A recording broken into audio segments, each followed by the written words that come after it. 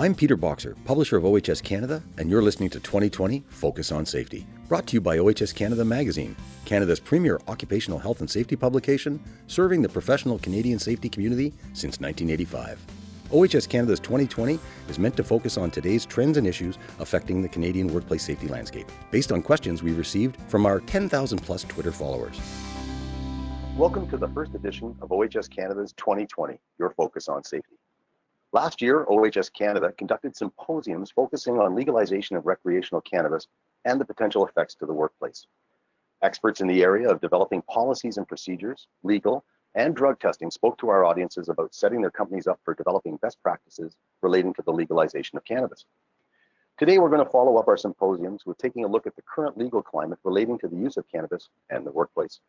We have with us today a legal expert in labor law who will tackle some of the questions we've been taking for the past couple of weeks via our Twitter account. Please join me in welcoming our labor law expert, Sarah Youssef. Sarah is an associate with Loopstra Nixon LLP, dedicated to the practice of labor and employment law, representing business owners in all aspects, including hiring policies, employment agreements, disciplinary measures, workplace policies, wrongful dismissals, human rights matters, workplace investigations, and WSIB issues. Sarah has appeared before the Ontario Superior Court of Justice, the Divisional Court, and the Court of Appeal of Ontario. She's also trained and experienced in conducting workplace investigations on a variety of matters, including harassment, bullying in the workplace, discrimination, and reprisals. For almost 45 years, Loopstra Nixon LLP is a Toronto-based firm of over 40 lawyers focused on serving an entrepreneurial client base, offering a broad range of legal services to businesses across Canada and throughout North America. Sarah, welcome. We appreciate you joining us today. Thanks, Peter. Thank you for having me today. We've got a little bit of time and we've got quite a few questions. We've got about 4 or 5 questions. They're all kind of heading in the same direction. So let's dig in right into some of those OHS Canada readers' questions that we've received. Let's start off with, what are the rules for drug testing in Canada? That seems to be a popular question. Yeah, Peter, this is definitely a popular question and an area that's a bit of a legal minefield for employers, both in union and non-unionized settings, just because drug testing and the rules of impairment are still very much a gray area. But I'll go into where testing is generally considered permissible, and that's in 3 spheres. The first one is in pre-employment context. That said, pre-employment drug testing is usually only justified in limited circumstances and usually only in highly safety-sensitive workplaces where it has to be shown that it's a bona fide occupational requirement, or in other words, a requirement that's necessary for the proper and efficient performance of a job. And examples of where pre-employment drug testing would be permissible would be, for instance, airline pilots, bus drivers, or those who operate heavy-duty equipment, for instance. It's usually not going to be considered justified in non-safety-sensitive positions, simply because denying a person a job because of the presence of THC in their system could be considered discriminatory. I mean, a policy that assumes that a person, whether or not they're disabled or whether or not they're addicted, will present to work unfit for duty, it's not really a valid predictor that the candidate will be impaired at work in the future. So as it stands today, pre-employment drug testing will only be permissible in highly safety-sensitive workplaces. Now, the second area where drug testing may be permissible is where there's reasonable grounds to suspect that someone is impaired and post-incident testing. Now, the Supreme Court has found that on its own, an unsafe workplace testing will only be justified in very narrow circumstances. And those are, there has to be reasonable grounds to suspect that an employee is impaired on the job. It could also be permissible when someone is returning to work after an on-the-job accident, or it could also be permissible as a part of a rehabilitation plan when someone is coming back to work after treatment for substance abuse. That's the second area. The third is right now the most controversial, and that's random drug testing. Now, random drug testing is generally considered to be a pretty severe invasion of a person's privacy rights and also a potential violation of human rights legislation. Again, that's only going to be justified in very rare circumstances where it's known that the work culture has a problem of drug or alcohol abuse, or where the workplace is highly safety sensitive.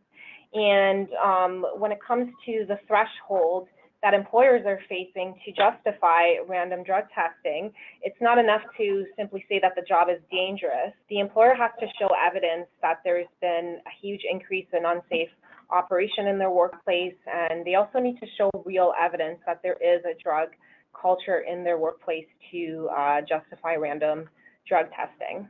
How would they justify this? They would justify it by showing that there's been a high rate of accidents in the workplace. They would also have to present statistics to show that there is a problem with drug and alcohol use in the workplace. They need to essentially present hard evidence to back up the fact that the workplace is unsafe and that they have a known history with drugs and alcohol in the workplace. Okay. Well, let's move on to a second question. Are employers allowed to dictate how employees use cannabis in their personal time? Yeah, this is a tough one, Peter. I think employers are going to have to exercise some degree of caution in terms of regulating off-duty conduct of their employees. Now, courts have found it generally unreasonable to impose a policy that bans the use of recreational marijuana while someone is off-duty or on vacation.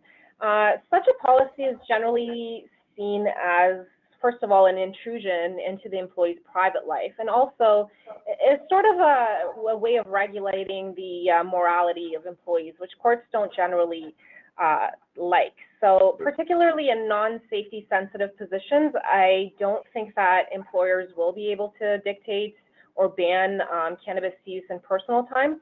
Now, I think in safety sensitive positions, companies can reasonably take the position and have a workplace policy that states that employees can't use marijuana before a shift.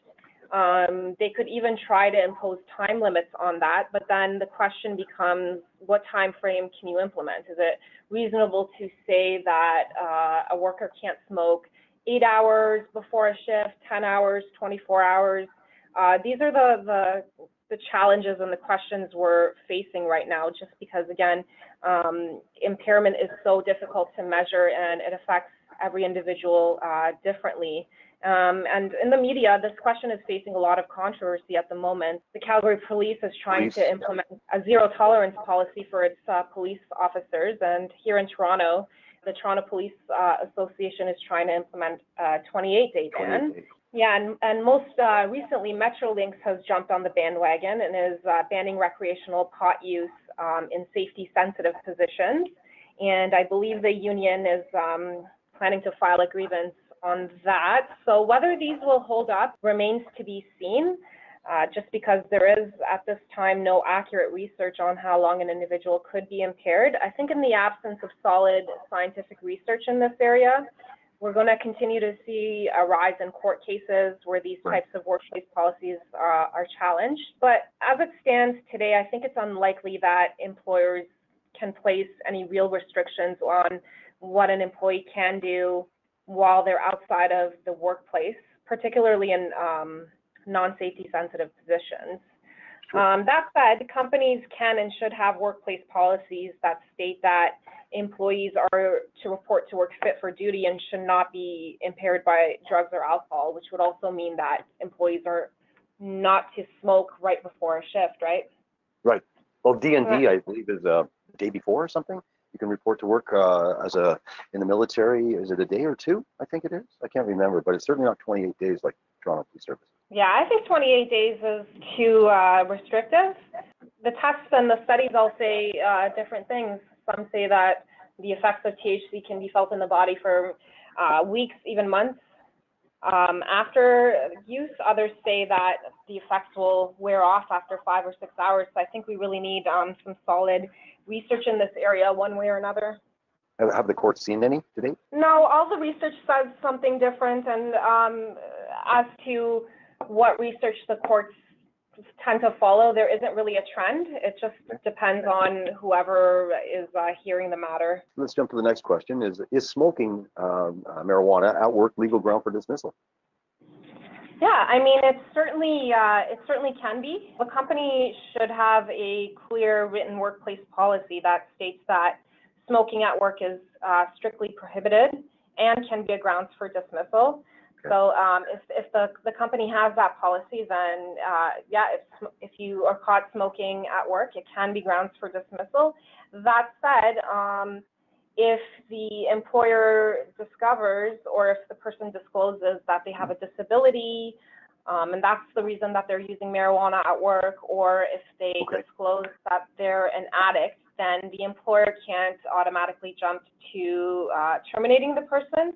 They would at that point have to follow the steps of accommodation, just like alcohol. But otherwise, in the absence of qualified medical need to use the marijuana, and in the absence of a drug addiction problem, then it can be grounds for dismissal. Again, it's important that the companies have clear policies on this. Yes. And I think that progressive discipline should also be followed prior to just jumping to termination. I guess the moral of the story too is if you have any challenges with cannabis or you're using it for medical purposes, is communicate with your employer. Exactly, and if the employer suspects that there is a problem with addiction or suspects that the person is using marijuana in the workplace, the employer also does have a duty to inquire and ask the difficult questions, right? It's really a two-way street. The onus is both on the employer and the employee. Again, much like alcohol, I suppose. Much less, yeah.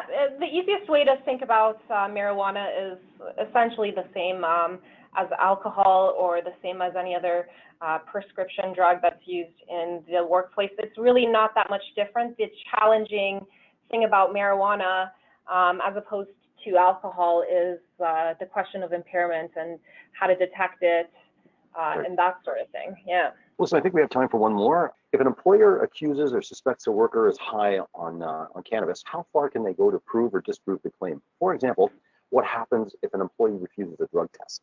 Yeah, this is a good question, and it is a big challenge that employers are facing is, first of all, the ability to identify impairment, and then what do you do if you do suspect and catch someone who is high on the job? So I think, first of all, if an employer has reasonable grounds to suspect that someone is high on the job, and by reasonable grounds, this could include either they physically witness the person using marijuana at work, or someone reports this to their manager, witnessing someone else use marijuana, or witnessing physical symptoms, and this would include the red eyes, the slow to respond, slurred speech, slow movements. First and foremost, the person should be removed from the job, especially if we're talking about a safety-sensitive position, and they should be sent home,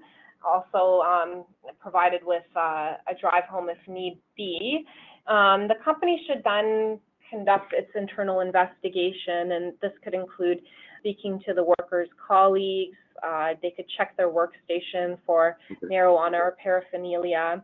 Now, whether or not this is going to all provide reasonable grounds to conduct a drug test really depends on the circumstances of the case.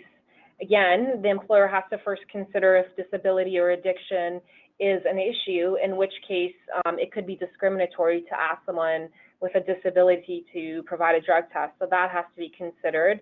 And it's really going to require an individualized assessment, and it also depends on what the company's workplace policies say. Now, also, there's a variety of other factors to consider other than human rights, safety standards, privacy standards, collective agreement if the employee's unionized, and that kind of thing. So in non-safety sensitive positions, such as an office setting, drug testing may not be entirely reasonable, especially if the worker is a first-time offender. The better way to deal with it is to send the person home and give them a written warning or to keep notes in the employee's file.